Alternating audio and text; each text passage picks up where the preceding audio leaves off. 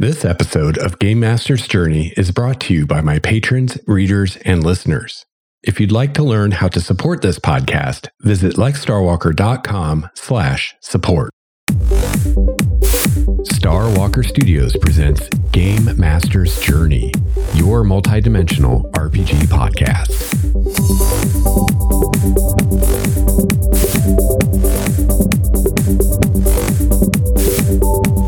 Hello, fellow gamer. Welcome to episode 294 of Game Master's Journey. I'm your host, Lex Starwalker. On this show, we discuss the craft and the art of game mastering.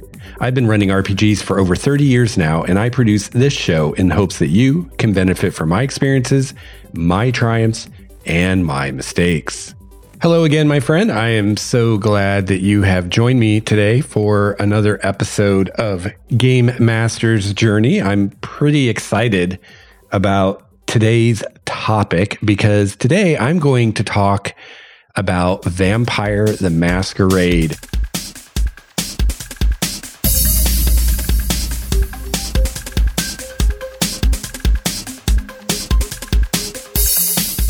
So last episode 293, I gave a little bit of an overview of the storyteller system by White Wolf Games. That is the overall game system that all of their World of Darkness games use. Games like Vampire the Masquerade, Changeling the Dreaming, Werewolf the Apocalypse, Mage the Ascension, and Wraith the Oblivion.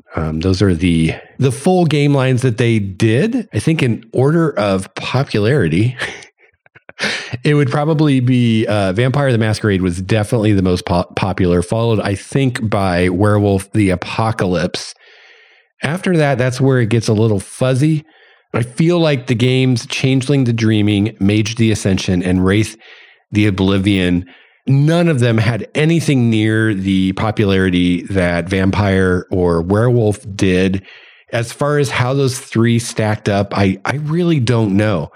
I never, in my times running and playing these games, I never heard of a Wraith game and I never heard of a Mage game. And I ran a lot of Changeling myself, but I never heard of anyone else running Changeling. So all I can say for sure is that those three games were not nearly as popular as Vampire and Werewolf were. But as far as how those three stacked up, I mean, I don't know. If I had to guess, I would guess that it was Changeling and then Mage and then Wraith. I definitely feel like Wraith was probably the least played of all of the games, although that might be true. It might be Mage, just because Mage was seen by many people, rightfully so, to be a bit daunting and intimidating of a game to run or play. It's a very complex game. So I wouldn't be shocked to hear that Mage was the least played of the games, but I guess it was either Mage or Wraith. But that said, I'm very biased because I myself ran a lot of Changeling and I love Changeling. I ultimately, I think in some ways I liked it even better than Vampire. So I tend to assume that Changeling was more played than Mage or Wraith. It certainly was by me, but I don't know if that's really true or not. But I can say that I saw a lot of Vampire games and I saw some Werewolf games. But other than the Changeling games I ran myself, I never saw any Changeling, Wraith, or Mage games. So anyway, last episode, I did an overview of the system. All of these games use the same system for their mechanics, and they all exist within the same setting, but they're each separate individual games. And this could almost be a topic for an episode all by itself, but the games were not necessarily balanced against one another. Each game on its own ran great. Whatever of those 5 games you ran or played, it was fine. It was great. And as Craig and I discussed in the couple episodes that I had him on when we were talking about his Mage campaign, which I believe were episodes 291 and 292. Hopefully that's right. If not, it's close. But as we discussed, you could, for instance, you could run a Mage game and you could bring vampires or changelings or wraiths or werewolves or whatever you wanted into your game as non-player characters. And for instance, the Mage book would give you some guidelines on using those other types of supernaturals. as NPCs, as antagonists, without having to get those books from those different game lines. So for instance, if you're talking Mage, Mage would tell you how you could use a werewolf in your game just using the systems presented in the Mage book. So, of course, it wasn't exactly the same as if you were playing werewolf and made a werewolf, because each game had some of its own systems for its specific supernatural type. But each of the games presented the other supernatural types as NPCs that the GM or the storyteller, as they're called in this game, could use as antagonists or NPCs or whatever. However, the games were not necessarily balanced against one another if you as a storyteller wanted to run a game and maybe one of your players is playing a vampire and another player is playing a werewolf and a third player is playing a mage, and so on and so on. Those, to my understanding, I never really tried to do that myself, but I did talk to some people that played in games like that or ran games like that, and they usually did not work very well. One big reason was the various types of supernaturals did not usually get along with each other. For instance, vampires and werewolves were bitter enemies. So how you could possibly justify having a vampire and a werewolf in the same party was quite a bit of a stretch. Now, it could be done because one thing that they did is there was usually a specific type of each supernatural that might get along better with one of the others. So, for instance, in Vampire, there was a clan called the Gangrel that, although they weren't chummy with the werewolves or anything like that, they had better chances of getting along with them than the other vampires did. So, if you had a game and you wanted to have a player play a vampire and another player wanted to play a werewolf, it might work if the player playing the vampire agreed to play a Gangrel. I also believe in the werewolf game that there was a type of werewolf that it was a little more tolerant of the vampires. So it would work best if the player playing the werewolf played that type of werewolf. But the few times that I heard of from people that played or ran these kinds of games, usually the players didn't play along that well and they just wanted to play whatever they wanted to play. So they wouldn't necessarily choose the character types that would really go well together. And a lot of times these games devolved into infighting and things like that. And they were just kind of a mess, is my understanding. The other problem with trying to run them together like that was that, as I mentioned, the different supernaturals weren't necessarily balanced with one another. They sometimes had vastly different power levels. For instance, I imagine if you had one player playing a beginning vampire and another player playing a beginning mage, in comparison, the two characters would seem very different. The vampire would seem far more powerful than the mage.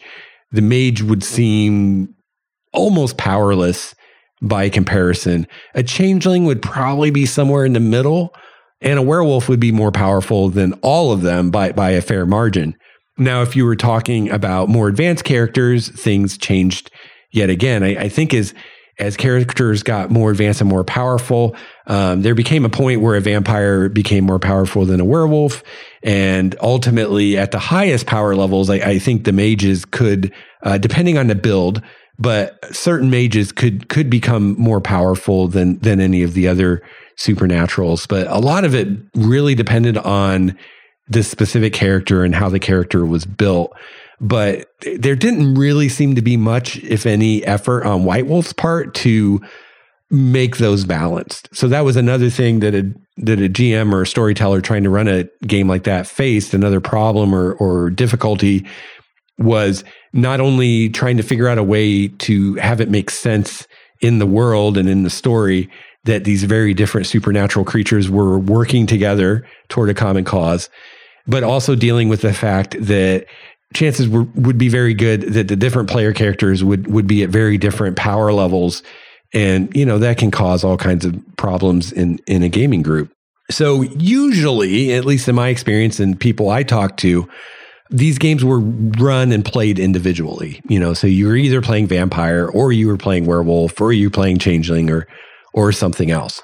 So yeah, last episode, I did an overview of the overall system.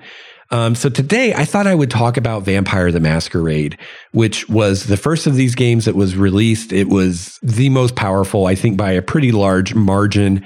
I don't know any specific numbers, but just from my experience and from people I've talked to, I mean, there wasn't any really comparison between the popularity of Vampire and the other games. And like I said, I did hear of some werewolf games. So I think Werewolf was definitely second in popularity after Vampire, and then far, far behind Werewolf and way far behind Vampire were the other three games. So I thought Vampire would be a fun one to start with. I played quite a bit of Vampire. Changeling, actually, I don't think I ever, other than one time at Gen Con, I got to play Changeling with the creator of the game, Ian Lemke, as the storyteller / game master, and that was awesome. That was a lot of fun. But I think that was maybe the only time I ever played Changeling as a player. I always ran it as a storyteller. Like I said, I never knew of anyone else that ran Changeling. I did, however, get to play Mage some as a player. Not a whole lot, but I did Vampire. I did get to play Vampire a little bit as a player here and there.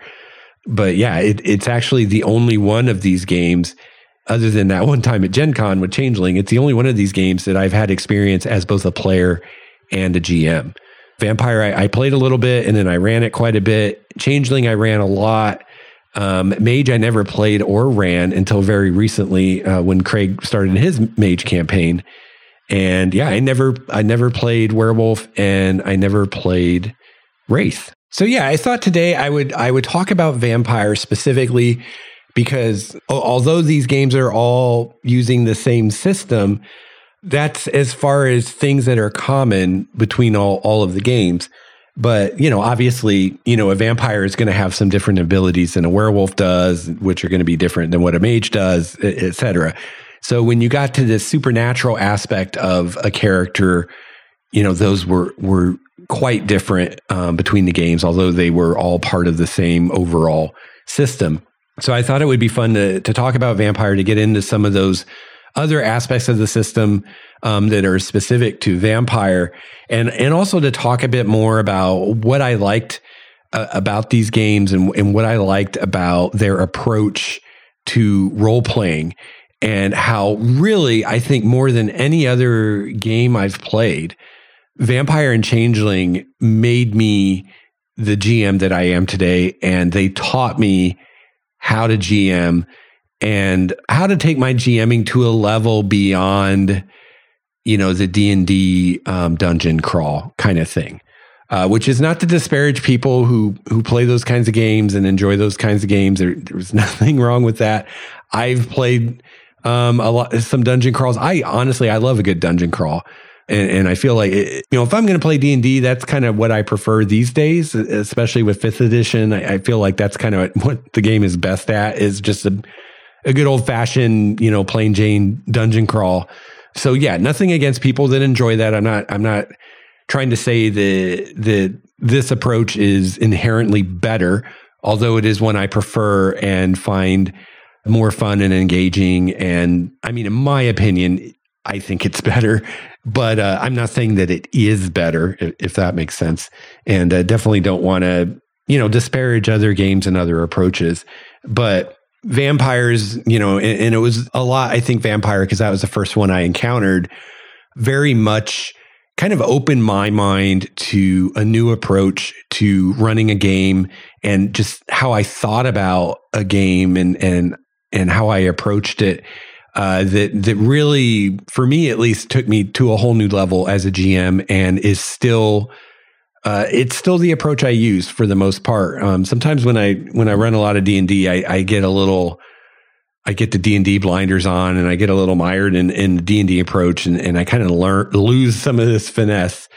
But I'm definitely most happy, and my best games and sessions are when I take the approach that I learned first from Vampire and then later from Changeling. So, a lot of the ideas presented in these games, as far as the approach to game mastering and role-playing games, now may not seem like that big of a deal or may not seem like anything new or original or unique or anything like that. But at the time that Vampire came out, especially, it was. This was a new approach. This was a new way of approaching games, at least for any kind of role-playing game that had any kind of popularity or following at all. This was the first game of its kind to focus more on drama and story and character, and not so much just, a war game or a dungeon crawl or a very combat focused kind of experience. So to structure this episode, or to kind of guide me in what I thought I wanted to talk about today, I dug up an old copy of Vampire the Masquerade 2nd edition. This is from, I gave you the date back in the last episode, but I don't remember. It's early 90s, I think, is when this book was first published. There have been some revisions and other editions since, which I talked about in the previous episode. You can go check that out if you're curious about what all that's about. But I found this 2nd edition copy. And as far as our Mage campaign, we're playing the 20th anniversary edition of Mage. And if or when I run a Vampire campaign in the future, I will be using the 20th anniversary edition of Vampire. But I don't have that book right now.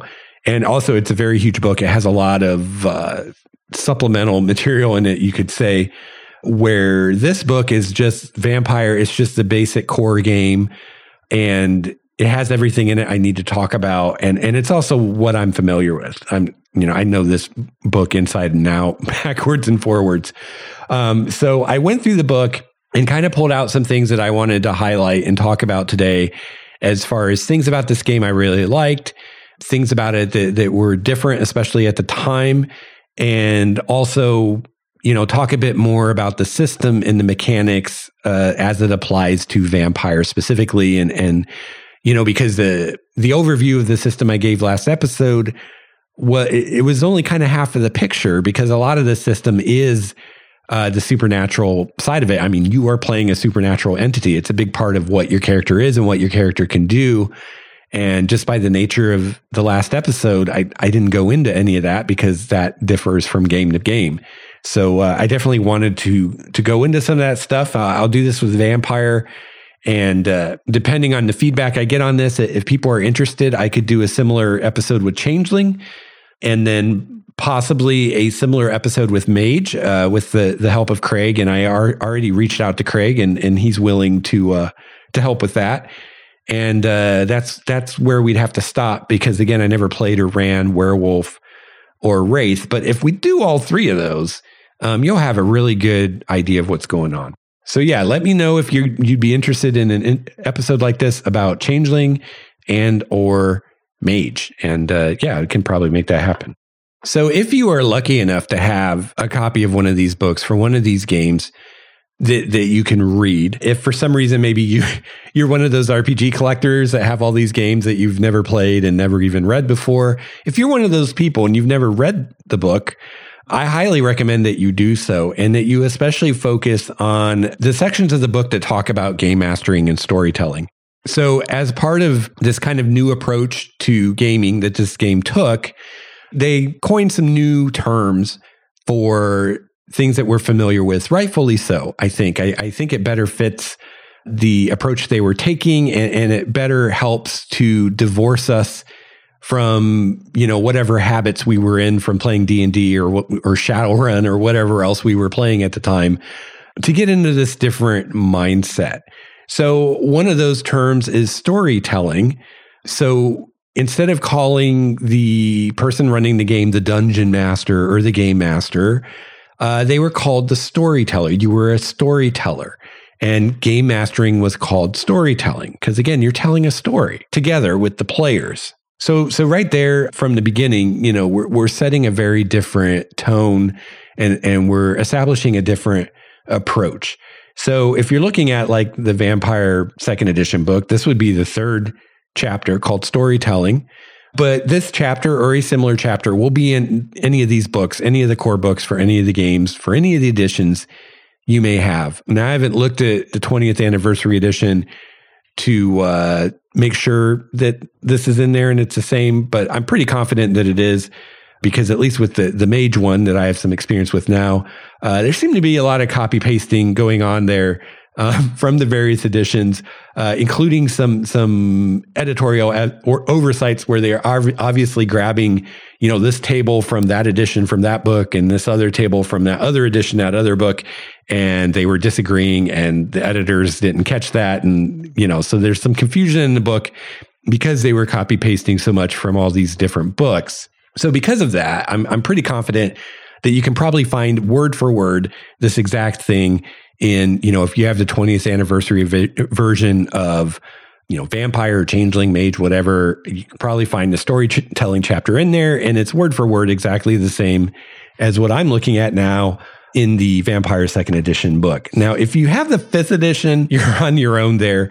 That was not made by White Wolf. It's a different game company. And I looked a bit at the 5th edition version of Vampire, which 5th edition, by the way, is the most recent edition. And they made a lot of changes to the systems and how vampires worked. And I hated all of them. So, I have no intention of ever running or even playing any of those games. So I have no idea if they rewrote or have totally different chapters as far as, storytelling and all that stuff. Since it's a totally different game studio, I would imagine that they rewrote this, but maybe it's the same. I don't know. But anyway, if you can get a hold of a 2nd edition or revised edition or 20th anniversary edition, I can guarantee you that you're going to find these same chapters, these same sections where they go into their approach to running a game and how to approach it. And if you've never read that before, I highly recommend you do, because when I think of all the things I've learned that made me the GM I am today and that made me a good GM, I hope, 99% of that stuff came from this book, Vampire the Masquerade and or Changeling, the Dreaming 2nd edition, in these chapters. So they're worth a read, even if you have no intention of running or playing these games, just for general thoughts on game mastering and how to approach it, and how to approach it from a more storytelling perspective. Now, I'm not going to go into this in detail because there's a lot to cover today. I want to do kind of just a quick overview of things. But, if this is something you want to hear more about, if you want me to read this chapter to you or at least go through it and kind of go over some of what they talk about, that could be an episode. But that's getting pretty granular at that point. So if I hear from people that they want that, I'd be willing to do it. But that's probably the only way I'd do it, because, we're getting pretty focused at that point, and I don't know if anyone or how many people would really want that kind of thing. But I'm down to do it if people want it. Let me know.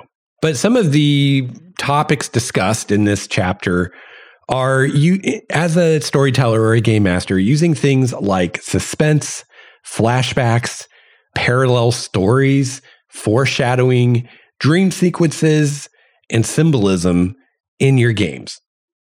And I mean, my goodness, if you can put yourself in the mindset of someone in the 90s who has only played or run D&D, this is all new, right?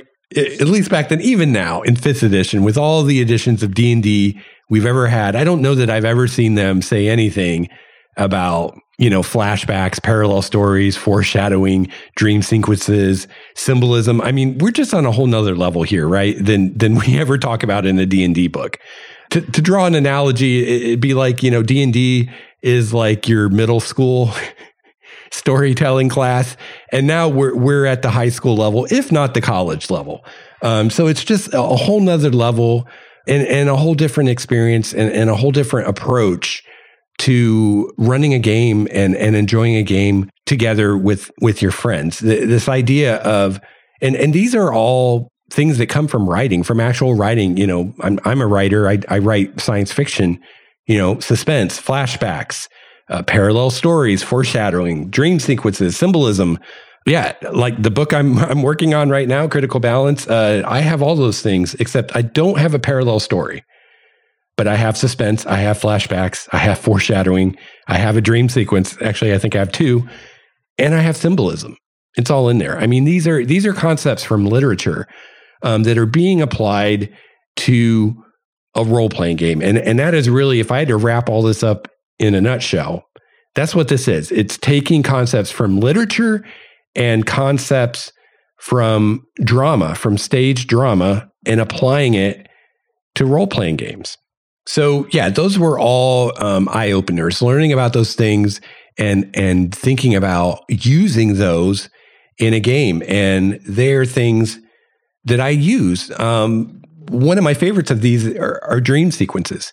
Now this is something that again, this is a book from 30 some years ago. And especially now, people who've watched Critical Role, this is old news to you because Matt Mercer uses dream sequences. But, this wasn't a thing in D&D back in the day when people were just doing dungeon crawls and killing goblins and collecting treasure. I mean, I'm sure there were DMs that used dream sequences, but there is no mention of them in the DMG, I'm pretty sure. So yeah, when I read this as a young GM in high school, I'd never thought of using a dream sequence in a game before, but I loved it. And I've since used dream sequences probably in every game I've run, not necessarily every campaign, but every game. I know I've used them in D&D. I've definitely used them in Changeling and Vampire. I don't know if I used them in Star Trek. We didn't play a ton of Star Trek or the same with the new Star Wars games, but definitely D&D, Vampire, Changeling. Oh yeah. I've used my dream sequences quite a few times in all those games. And the same with all these other things. Now, something I thought I could talk about today, as far as getting into something specific that I found in here, is a list of do's and don'ts for the storyteller. And again, I'm not going to go into detail on this stuff, but I thought I could go through these really quick just to show you, some of the stuff they offered here. So number one, keep all the characters in mind. Provide something for every character to do, every player character, no matter what the scene is. This again isn't, groundbreaking now, but 30 years ago it was.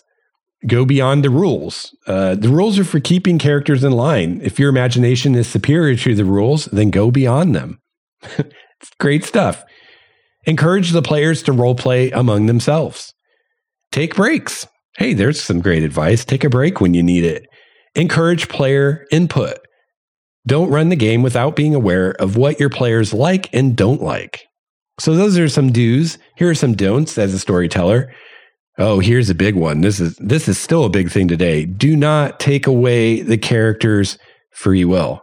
Players are invariably protective of what they consider to be the free will of their characters. They want real choices and the freedom to choose their character's actions. While they need to feel that if they do something stupid, they will be punished, you don't want them to feel as if you will punish them if they come up with a clever idea because it wasn't what you had anticipated. It's true today as it was then. That's true no matter what game you're running, and I've talked about this a lot on the show, I'm pretty sure. The idea of consequence, right? I don't want to say so many, but I've definitely seen game masters who take this idea of giving the players free will, giving their characters free will way too far, and just, whatever the players come up with, it just works somehow, no matter how stupid it is. And, that's not, that's not what they're saying here at all, and they even say here, the players do need to feel like if they do something stupid, they will be punished for it. There will be consequences for it, just like in real life, right? That's not taking away their free will. There's a big difference between that and punishing the players because they came up with a solution to the problem that you didn't think of or that you don't want to deal with. Not because it's stupid, but because you didn't think of it and you're not prepared for it. Here's another don't. Don't force the characters into a predetermined plot. Yeah, we call that railroading today. Don't do it. Don't let luck rule the plot. So here they're talking about not letting the dice ruin your game. Right. Not letting some random dice roll ruin what's happening. You as an intelligent, sentient storyteller or game master, you are above the dice. The dice are just stupid, inanimate objects. Don't let them make decisions for you in your game. Don't cater to stereotypes. It's probably even more important today than it was then. Well, it was just as important back then. We just were too dumb to realize it. don't ignore the character's traits. And here it's specifically pointing out, don't forget about any flaws that the characters may have. So part of this game was your character could have flaws that were, in addition to storytelling things, were also mechanical things that could come to bite you. And, you got to remember those and use those, or they don't serve their purpose. All right. So as I said, kind of the revolutionary thing about this approach at the time was pulling inspiration from literature and pulling inspiration from theater to inform role-playing games. And now it's so obvious, especially the theater thing, but even the literature thing, because we are creating stories together, which is what you do in literature. Only a single person usually is doing it. But even more the theater thing. I mean, there are many similarities between what we do in a role-playing game and what you do, as an actor in a play, or if you're the storyteller as the director of a play. And one thing that I really loved, I talked about them recoining, new terms for old things like storyteller instead of dungeon master, instead of calling your series of games or your series of sessions a campaign, it was called a chronicle, things like that.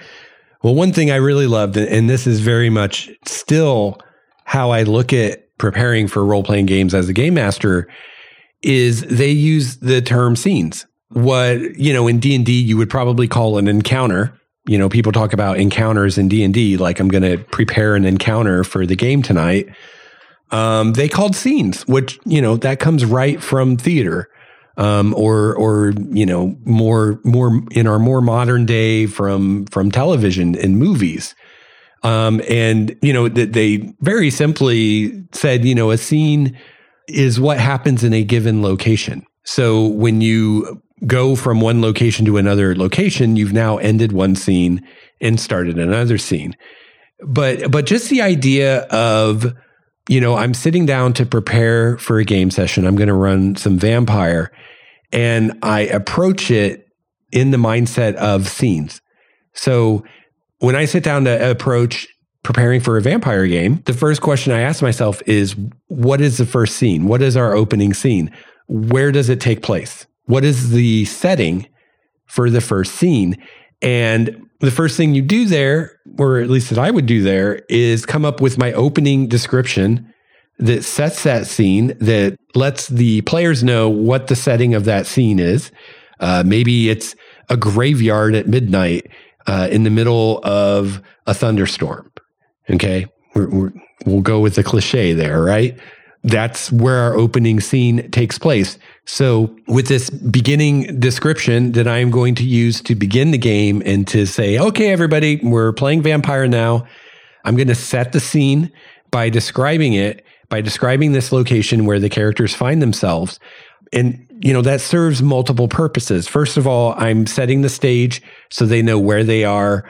If there is going to be a fight or something, they know, what kind of environment they're in, what objects might be around that they can use, what kind of cover they could take, things like that. But even more importantly, for these games especially, I can set the tone and the mood, right? So if I tell you you're in a graveyard at midnight during a thunderstorm, already that's suggesting a certain mood and a certain tone. And then I can do that even more so with the language that I use, the specific words I choose to describe that scene. And something that I often did in preparing for these games, whether it was Vampire or Changeling, is if I had the time, for a D&D game, you're preparing encounters, right? You're like, oh, how many goblins are there going to be? And how many ogres are there going to be? And what's their CR? And what's the treasure going to be? Blah, blah, blah, blah, blah. And it's all this kind of mechanical, like you're playing with Legos kind of stuff. Where with this, it's more like you're writing a story or you're writing a play, or more to the truth of it, you're writing the skeleton of a story or a play, or the beginning of a story or a play that the players are then going to help you fill out as you play the game together. So, my prep for a vampire game would be, what are my scenes going to be? Maybe, we're going to play for a few hours. So I figure, okay, we'll probably have time for 3, 4, maybe 5 scenes. So, I'll prepare for 4 scenes, let's say. I think we'll probably only have time for 3, but that way I've got an extra one if they go through one of the scenes more quickly than I think. And so, in preparing those 4 scenes, I decide where do each of these scenes, where do they happen? What's the location? And, what is happening in the scene? What are the NPCs doing? What's the story of that scene? But then what I would do whenever I had the time is for each of those scenes, I would actually write out the description that I wanted to read to the players to set that scene. And the reason I would write it out as opposed to just doing it on the fly at the table during play is so that I could set that mood. So I could set that tone. So I could choose my adjectives and my adverbs and all those things to really set the mood that I want and give it that emotional timbre that I want. Vampire, you're often trying to set a dark and brooding, suspenseful mood, a kind of scary, horror tone, those kinds of things. And so the way that you set that scene, your little paragraph you tell the players at the beginning before they tell you what they want to do, you can totally do that with using language and really thinking about how you want to present it, how you want to describe it, how you want to talk about, how they're seeing this graveyard in brief flashes from the lightning, they're vampires, so that probably most or all of them can see pretty well in the dark anyway. But, there's these flashes of lightning where suddenly everything is just garishly illuminated for a split second. And then it's back to darkness and, the claps of thunder that they can feel as much as they hear. And, the moss growing on the gravestones and all these things. That was the focus of the prep is what are my scenes going to be? Where are they going to take place? And how can I really describe them in an evocative way?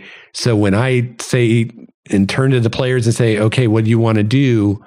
Like they're in the right headspace. They're in the scene. They know what their characters are feeling because the scene is real to them. The place is real to them and the mood and the tone of it is real to them. And that's what my prep was about. It wasn't about hit dice and hit points and picking spells for my monsters and all that stuff. And it's just, for me personally, at least, and I think for a lot of people, for a lot of GMs, it's a lot more fun prep to do than all that mechanical stuff.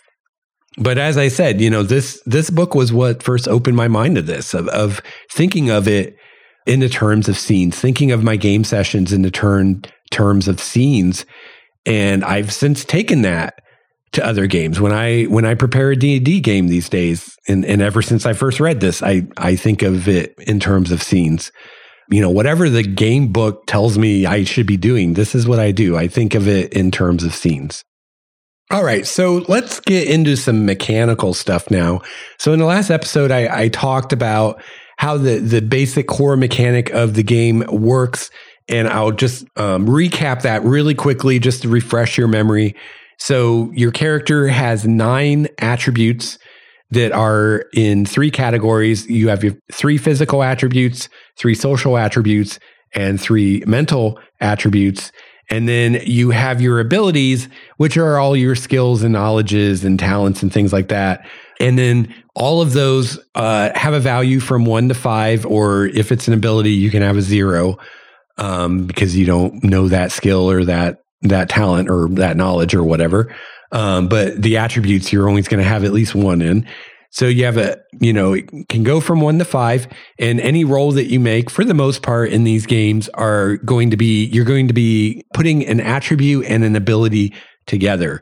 So for instance, if you're going to try to climb something, that would be like strength plus climbing, I assume is a ability in the game, or no, it's athletics is what it would be. Strength plus athletics.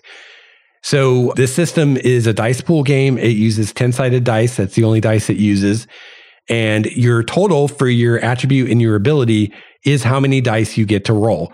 So if you're rolling to climb and you have a strength of 3 and you have an athletics of 2, 3 plus 2 is 5. So you would roll 5 10-sided dice to see if you succeed. And then what you're looking for on those dice, you're looking for successes. So instead of some games I've played, like for instance, the old West End game, Star Wars game, which were dice pool games, but where you would have to add all these dice together, which, math, way too much math, especially when you had huge dice pools, which you could have in that game. With this, you don't need to add all these 10-sideds together. Instead, you're looking for a specific number on each dice. Or each die. I always confuse the singular and the plural of that. So your standard difficulty for most of your rolls was a difficulty 6, which means that on each 10-sided die, if you had a 6 or higher, that was a success. And then you would tell the GM how many successes you got. One other aspect of the system was if you rolled a 1 on a die, it canceled out a success on another die. And then another thing was if you rolled a 10, then that was something special if you were specialized in one of those things, either the attribute or the ability. I guess I can go into that. So it's pretty simple, actually. Any trait in the game, whether it's an attribute, an ability, or something else, if you have it at a 4 or higher, 4 or 5 is high as you can go, then you could pick a specialty, a specialization within that trait. So let's say, let's say you had a 4 in strength and maybe your specialization you decided your specialization was strong arms. You can make up your own specialization. So we'll say you've got a 4 strength and you specialize in strong arms. So what that meant is any time that you were making a roll in which that specialty would apply. So if you're climbing, I would say that your strong arms specialty would apply to that because having strong arms would make that easier. Then if you rolled a 10 on any die, instead of that being 1 success, it counted as 2. So that's how the specialization system worked. So so the standard difficulty was 6, but you could have other difficulties. So really quickly, they don't, in the core system of the game, they don't have difficulty 2 or 1, just because they considered those too low to really deal with. So it started at difficulty 3, was easy, 4 was routine, 5 is straightforward, 6 is the standard again, 7 is challenging, 8 is difficult, and then 9 is extremely difficult. And so, running this game as a GM, when someone needs to make a roll, you just have to decide how difficult is this thing from easy to extremely difficult. And then that tells you what the difficulty is. Or if it's not a big deal or you think it's pretty, standard, then you just use the default difficulty of 6. And then the other aspect of this was you could get multiple successes on a roll. So the number of successes you got determines the degree of your success. So 1 success is a marginal success, 2 is moderate, 3 is complete, 4 is exceptional, 5 is phenomenal. And that's all kind of abstract. It's just like you succeeded better and better the more successes you got. This came more into play in combat. For instance, when you're rolling damage, then more successes is more damage. Another cool thing about the system is when you make an attack roll, any extra successes you roll, any successes above and beyond what you needed to succeed at that attack, add dice to your damage roll. So let's say you're making an attack with a sword at someone, and let's say you get 5 successes. So you need 1 success to hit them. So you got 4 successes above and beyond that. So you would get to add 4 dice to whatever your damage roll was. So maybe your damage with your sword, I think it was, what was the sword? I think maybe it was like strength plus 2. So if your strength was 3 plus 2 is 5. So you'd have 5 dice normally to roll damage for your sword. But since you got an extra, I forgot the numbers I said. Let's say you got I think it was 4 successes. You got an extra 4 successes on your damage or on your attack roll. You get to add 4 more dice to that dice pool when you roll damage. So that's pretty cool. So yeah, that really brought a lot of versatility to the system for the GM or the storyteller, because not only could you decide the difficulty as far as your target number on each die for a success, but if something the player was trying to do was really complicated or really difficult, you could also require more than 1 success for them to succeed. All right. So, I was talking about how innovative this game was in its time and how much I learned from it as a storyteller and how much it shaped my approach, all the way through today to running games. And another big concept that this game gave me was the idea of a prelude. And so all of the White Wolf games use this, Changeling, Mage, Vampire, Werewolf, they all have this idea of a prelude. And a prelude was a usually shorter than a normal game session, a short game session that the storyteller would do with an individual player all by themselves. And this was done before the first session where everybody played together that was in the group. It was not exactly a session zero. I mean, this was before anyone had ever thought of session zero, or at least before the term had been coined. Session zero is usually where everybody as a group gets together. Maybe they make their characters and you talk about the campaign and blah, blah, blah, blah, blah. That's not what this was. This was one-on-one storyteller or GM with one player. And basically what you did during the prelude is you help the player establish who their character is now and kind of what their life has been like, what their experience has been like up to this point. So keeping in mind that in all of these games, you're playing some kind of supernatural being. And as I said in the last episode, with all these supernaturals, you began life as a normal human. And then at some point you were changed into a supernatural creature, or your supernatural nature awakened within you. And then everything changed. So, we're talking about vampire today. So with a vampire, you were a normal human. And then at some point in your life, a vampire came along and ate you and turned you into a vampire. So what the prelude did was you would sit down with the player and you would go through what was called their embrace, which is when they were made into a vampire. So you'd start out a little bit, kind of setting up, okay, what was your life like as a human? What were you doing? What were things like? And then together, and this was very much a collaborative thing, even more so than the rest of the sessions you would run with the entire group. The prelude was very much a back and forth between the player and the storyteller. Dice were either rolled very little or not rolled at all. It was recommended in the books that you not roll dice at all. Instead, together, you came up with this stuff. So the player had as much say in this, this history that you're coming up with for the character as the GM did. So you'd figure out, okay, you were a human. What were you like? What was your life like? And then, this vampire comes along and makes you into a vampire. Who was this vampire? What was the vampire like? What type of vampire? What clan of vampire was it? Why did they choose you?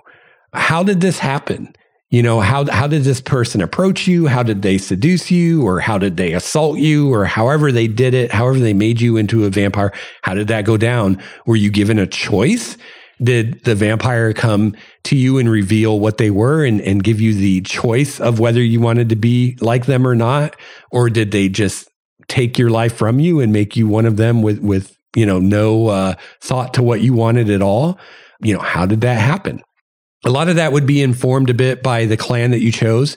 The clans were the different bloodlines of vampires, and they would talk a bit in the clan descriptions about not only what kind of people that clan looked for as far as, people they thought would be good vampires to add to their number, but also how they would often approach embracing that person. Some of the clans would just take them by force. Some of them would convince them or ask them, or, they all had kind of different approaches to how they did it. But during the prelude, you would establish all this. You would role play some scenes together.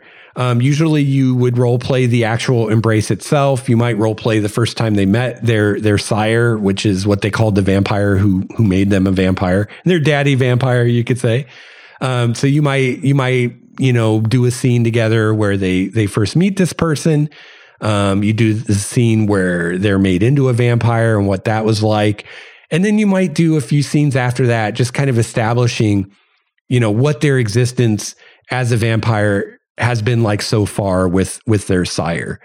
In this game, as a new vampire, you are very much like a child. In fact, you're actually called a child. And in the beginning, you are under your sire's thumb, like they are your parent and you are a small child. They have total dominion over you. You are expected to obey them without question. They can kill you for any or no reason, and no other vampire will blink an eye at it. And they are also responsible for anything that you do. So if you go out and do something bad, they're held responsible for what you did. So a lot of times, it kind of depended on what the GM, what the storyteller wanted to do with the chronicle. But a lot of times, you would skip over that part where you're still considered a child and you haven't been, where you haven't reached adulthood as a vampire. What happened is vampires live in cities, and in every city there is, the vampires have a hierarchy, and there is one vampire that is in power over all of them, called the Prince, that is the head vampire of the city. And once your sire decided that you were ready, you would be presented to the Prince, and if the Prince accepted you, then now you are a vampire. You are an adult. You can now make your own decisions, do your own things, and you're now on your own. You're no longer, if you screw up, it doesn't come down on your sire, it comes down on you. But before that, before you're presented to the Prince, in the vampire world, you have no rights. You are pretty much the property of your sire, and they can do with you whatever they want. So a lot of times in games, you would skip to the point where all of the player characters had gotten to that part.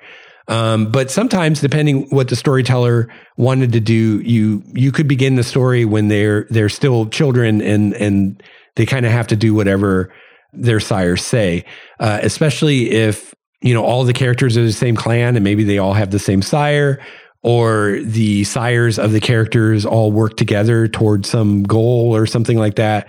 Then those might be instances where these young vampires are brought together to do things before they're even out on their own yet, where you might begin the game where the players' characters are still in this like childhood state where they really, really have to be careful what they do, and they have to do what their sire says.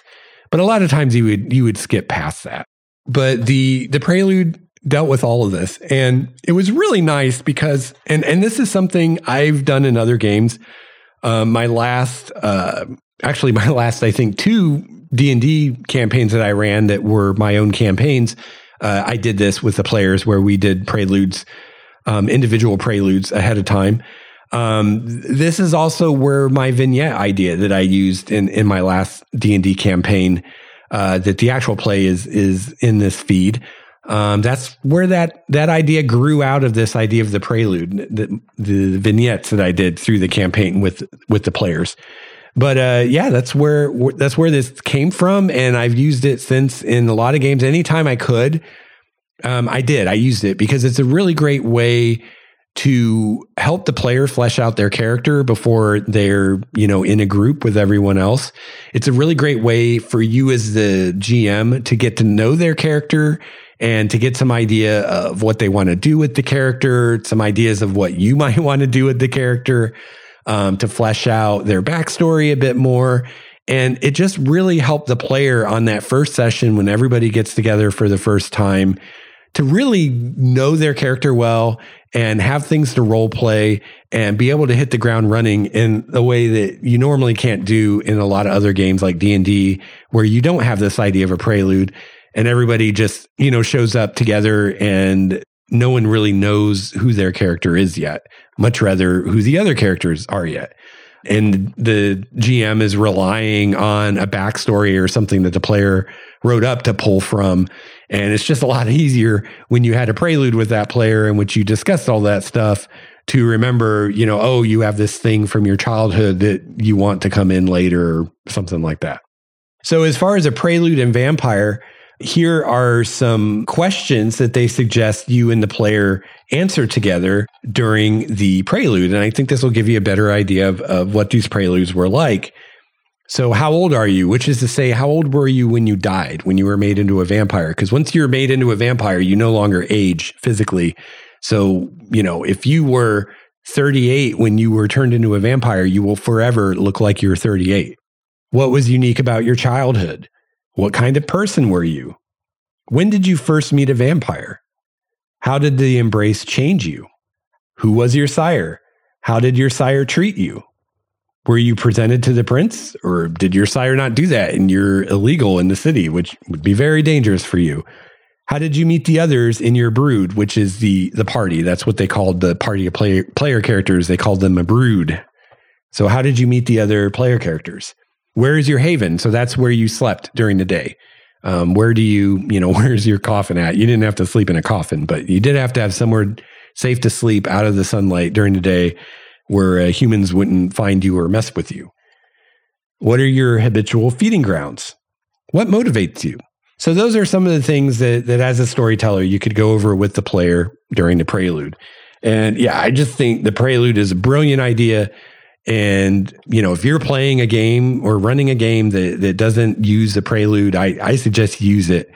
If you can, it does take a bit of time on your part as a GM because you got to get together with each player individually sometime after they've made their character, but before the first session. So that can be challenging sometimes. But if you can do it, it's a really great experience and it really adds a lot of depth to the game. All right, so I was just looking at the runtime of the recording right now, and of course it's going to be different once I edit this. But I'm already over an hour, and the last episode was pretty long. I think it was like an hour and a half or something. And I really don't want the show to be that long. I think I lose people when it's that long. And I still have a lot to cover today, or not today, but a lot to cover about Vampire that I haven't gotten into yet. So I think what I'm going to do is I'm going to do another episode just about Vampire and continue this discussion. But looking at the topics I still want to cover, today I've been talking a lot about what I learned as a storyteller or as a game master from Vampire and its approach to running games.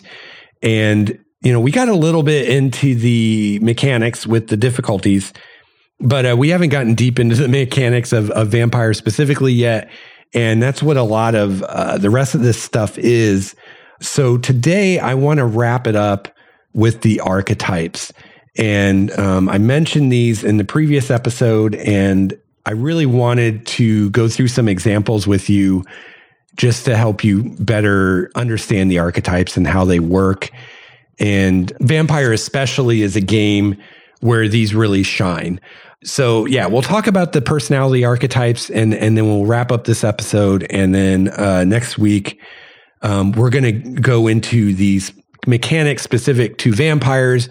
I'll tell you about the different clans of vampires and what they're like, the different disciplines, which are the different powers that the vampires have and what those are. And we'll go into some of how, vampires work mechanically, what they can do. Yeah, their abilities, things like that. And that'll be a lot of fun. But yeah, today let's wrap this up talking about the personality archetypes. So one thing that's really cool in these games, to just recap a little bit from the last episode, is this concept of your nature and your demeanor.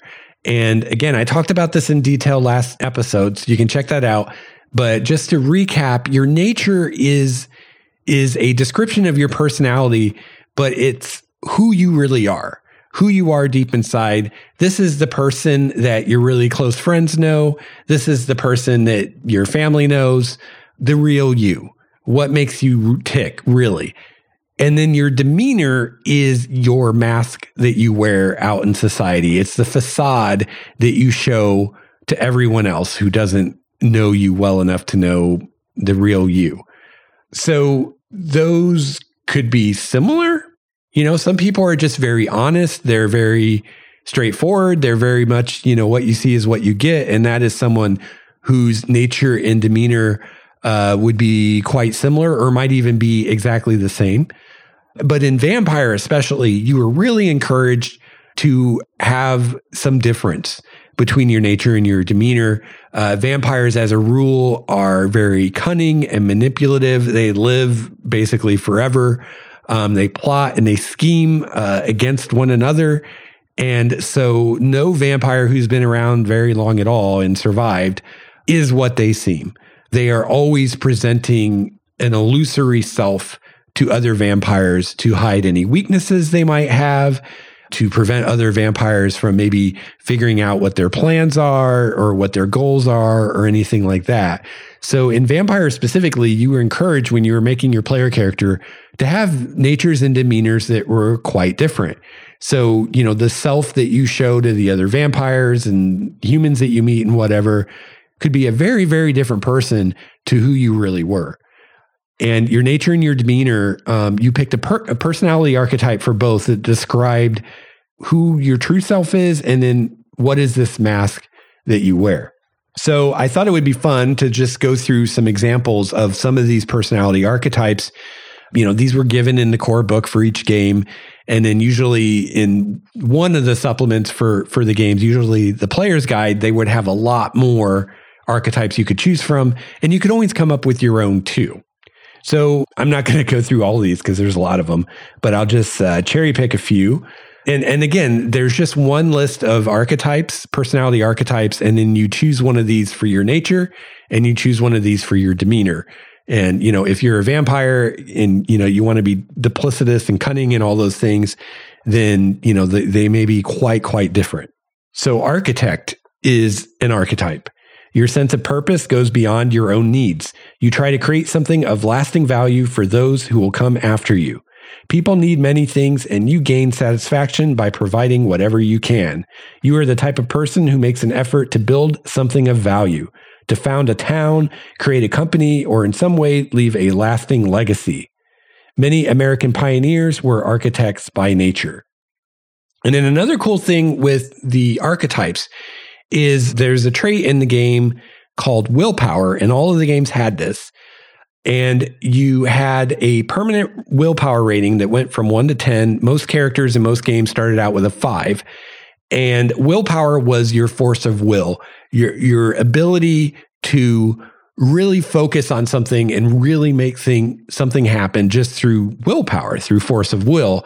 And this was represented, sometimes you would roll your willpower, but you also had willpower points. So if you had a 5 willpower rating, then you had 5 willpower points you could spend. You could spend one of those points to get an automatic success on whatever roll you were rolling. As a vampire, you would get a willpower point back every time you slept through the day as part of that. And in the other games, you would just get a willpower point back when you slept. You got a good night's sleep. But another way that you could get willpower back was by role-playing your nature. So each of these archetypes suggest if that's your nature, how you would get willpower back. So for instance, the architect, you regain willpower whenever you create or establish something of importance or lasting value. So that was a really cool aspect of the game, that you were rewarded mechanically by playing your nature, by role-playing your character. That was super cool. Let's see. Let's find another archetype. Conformist. Let's try this one. You are a follower. Taking charge is just not your style. It's easy for you to adapt, attune, adjust, comply, and reconcile yourself to whatever new situation you find yourself in. You flit to the brightest star, the person whom you feel to be the best, throwing your lot in with her. It is both difficult and distasteful for you to go against the flow or rebel. You hate inconsistency and instability and know that by supporting a strong leader, you help prevent chaos from occurring. All stable groups need some kind of conformist. So a conformist, you regain willpower whenever your group, the brood, the player character group, accomplishes something because of your support and aid. Oh, here's a great one for vampires. Conniver. What's the sense of working hard when you can get something for nothing? Why drudge when just by talking you can get what you want? You always try to find the easy way out, the fast track to success and wealth. Some people might call what you do swindling or even outright theft, but you know that you only do what everyone else does. You just do it better. Additionally, it's a game, and you get great pleasure out of outwitting someone. Connivers play many roles, so you may be a thief, a swindler, a street waif, an entrepreneur, a con man, or just a finagler. So a conniver regains willpower whenever you are able to get your way by tricking another person into doing as you wish. That would be a fun one to roleplay, right? Let's see. Deviant. Oh, this is a great one for the Toreadors, which I guess you probably don't know what that means because I haven't talked about the clans yet.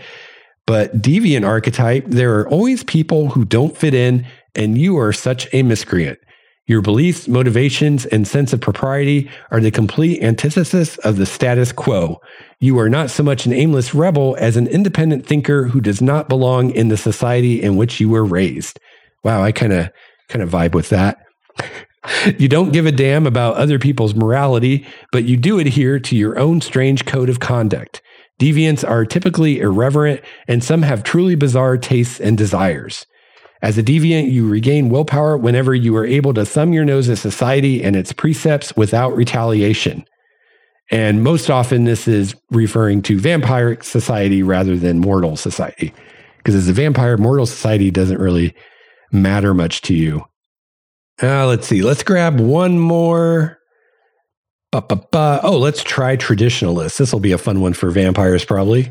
You are an orthodox, conservative, and extremely traditional individual. What was good enough for you when you were young is good enough for you now.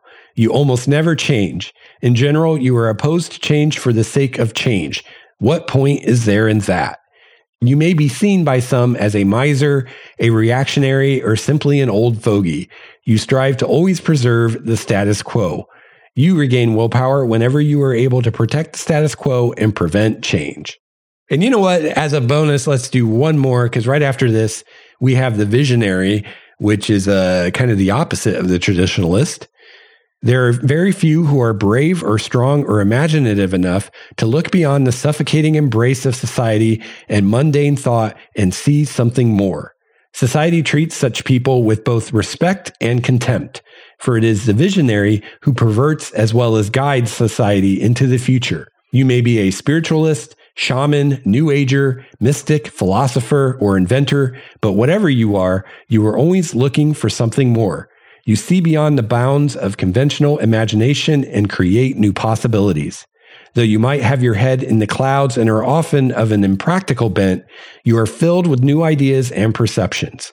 You regain willpower whenever you are able to convince others to believe in your dreams and follow the course of action outlined by your vision of the future. So there you go. That's just a few archetypes. And again, you would pick one of these that is your nature, and then you'd pick one that is your demeanor. So imagine, right now, I just had a character idea just by looking at some of these for a fun vampire, a vampire that would be fun to play. Imagine your character has the nature of visionary. So you are a visionary. Deep down inside, your true self, you are a visionary. You look to the future. You have these ideas for a better future. You want to bring it to reality. That's your nature. You're a visionary. That's what you really are. But let's say your demeanor is traditionalist, which is pretty much the opposite. So you're really a visionary, but you are trying to present yourself to all the other vampires as a traditionalist, which is the opposite. So deep down inside, you really want to bring about a new, better future. But whenever you're around other vampires, you act like you want things the way they were back in the good old days, which actually would be a great way to suck up to the old vampires, right? You're basically agreeing with the way they see things, while deep down inside, you actually feel and think the opposite.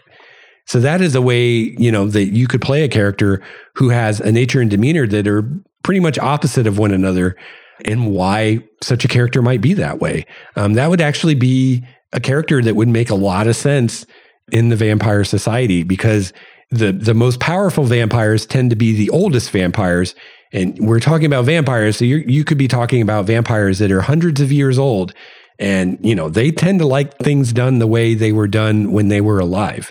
That's kind of a thing of vampires, is a lot of them, they are not very big on change, and they tend not to change much beyond, the way they saw the world when they were humans. So, these vampires that are hundreds of years old are often very antiquated. I can't even say that word. Antiquated. There we go. I was trying to say antiquity, but that's the wrong word. They are very antiquated. They would be extremely conservative by our standards. And yeah, they're like, the old man that wants things to be the way they were when he was a kid and doesn't like all these new gadgets and all these new social changes and whatnot. So that's how the movers and shakers in the vampire world tend to be. So it definitely makes sense for a younger vampire who's trying to rise in the ranks, who is very different from that, to pretend to be that, to curry favor with these very powerful vampires. It makes perfect sense, and I think is a great illustration of how and why you could play a vampire character who has nature and demeanor that are completely opposite. And I think you can see how that would be a lot of fun to play as a character. And I think you can see also that, let's say you're making this character to play in a vampire game. You haven't even done your prelude yet with the storyteller. You haven't even played with the other players yet. And already you have things you can role play with this character because you have this nature and this demeanor. And you get to role play both of them, and they're opposite.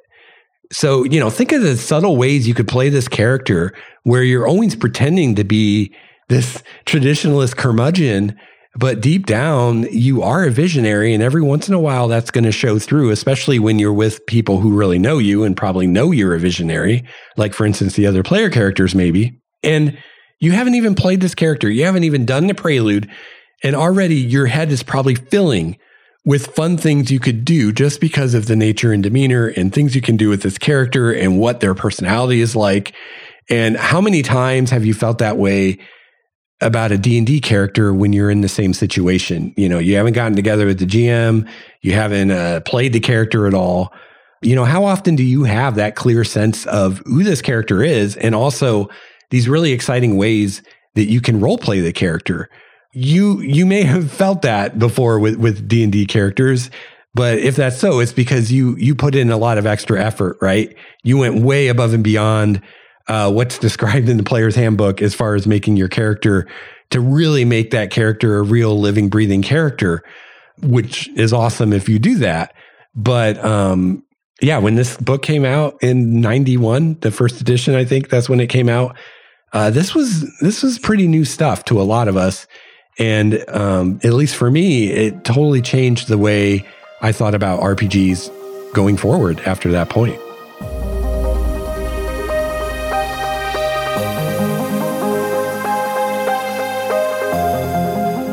So we will put a pin in this here. And then in episode 295, I will return to Vampire the Masquerade. Some of the things I will talk about that you can look forward to. I will talk about the various clans of vampires, what they're like, the disciplines that the vampires have, which are their supernatural powers and abilities, the supernatural powers and abilities that all vampires have, no matter what clan they are. Part of that will be talking about the blood pool, which is a system that I love. And this is one of the things they really screwed over in 5th edition and completely changed to something that I don't like nearly as well or at all. But your blood pool represented how much blood you had in you. Because as a vampire, you have to drink blood occasionally to keep going. And you also use that blood to power a lot of your supernatural abilities. So the blood pool was the mechanic that was used to cover all of that. And it's really cool and a lot of fun. And we'll talk about that. We'll talk about backgrounds. So I talked about backgrounds last episode, but I'll go through some of the vampire backgrounds specific to vampire, although a lot of these are in all the games, to give you a better idea of what kinds of things the backgrounds covered. And we'll talk about the virtues and humanity. We'll talk a little bit about XP and how that worked and how character progression worked. And then finally, we'll talk a little bit about how damage in combat worked and healing and stuff like that, because that was a really cool system as well. And was also pretty innovative at the time. Although a lot of games, or at least, I don't know if a lot of games, but quite a few games I've played since then use systems similar to this. For instance, Numenera's damage track system is very clearly an iteration on this. It's almost copy pasted from this. It's basically the same thing, just converted to a different system. So it's a really cool way to represent damage. And as I discussed last week, it's a lot more realistic than something like hit points. And then finally, we'll talk about the Vampire Frenzy, which is pretty fun. So yeah, hopefully I can get through all that next episode. I will do my best, but I think I'll be able to. I think I burned up a lot of time today just gushing a bit about how much I love these games and how much they shaped me as a GM. And let me know if you'd like to hear a treatment like this for Changeling and or Mage. Let me know. Also, let me know if you would like more information, more details, more specifics from the chapters about storytelling / game mastering and their approach to that and what I learned from that. I just really flew over that and just hit a few highlights. But if you'd like to hear more detail about that, then let me know, and that's something I could do. And a great way to do that is to email me at gamemastersjourney@gmail.com. You can also call my voicemail 951-GMJ-LEX1. That's 951-465-5391. Finally, you can join our community on Discord and come talk RPGs with us there or whatever else you want to talk about. So you can find links to all those things or the voicemail if you didn't catch it on the show notes on my website at lexstarwalker.com/GMJ. Finally, if you would like to support this podcast, you can find out how you can do that at lexstarwalker.com/support. A great way to support the show is by becoming a patron. I really appreciate all my patrons, and a little benefit that the patrons get at I think the tier 2 level is they get early access to these episodes. So as soon as I get the episode done, the patrons get it right now instead of whenever it comes out for everyone else. So and you can just support what I'm doing and help me to keep making these podcasts. So yeah, thank you so much for tuning in today, and hope you'll join me next time to talk some more about Vampire. In the meantime, I hope you have a chance to play an RPG, and I hope you have a chance to run an RPG. I'll be back soon with another episode of Game Master's Journey. Until then, game on. This has been a Starwalker Studios production, your source for quality gaming and hobby podcasts. This episode's music, courtesy of Cloudwalker, Transboy, Renfield, Stanko, and Ish. See the show notes for more details at starwalkerstudios.com/GameMastersJourney.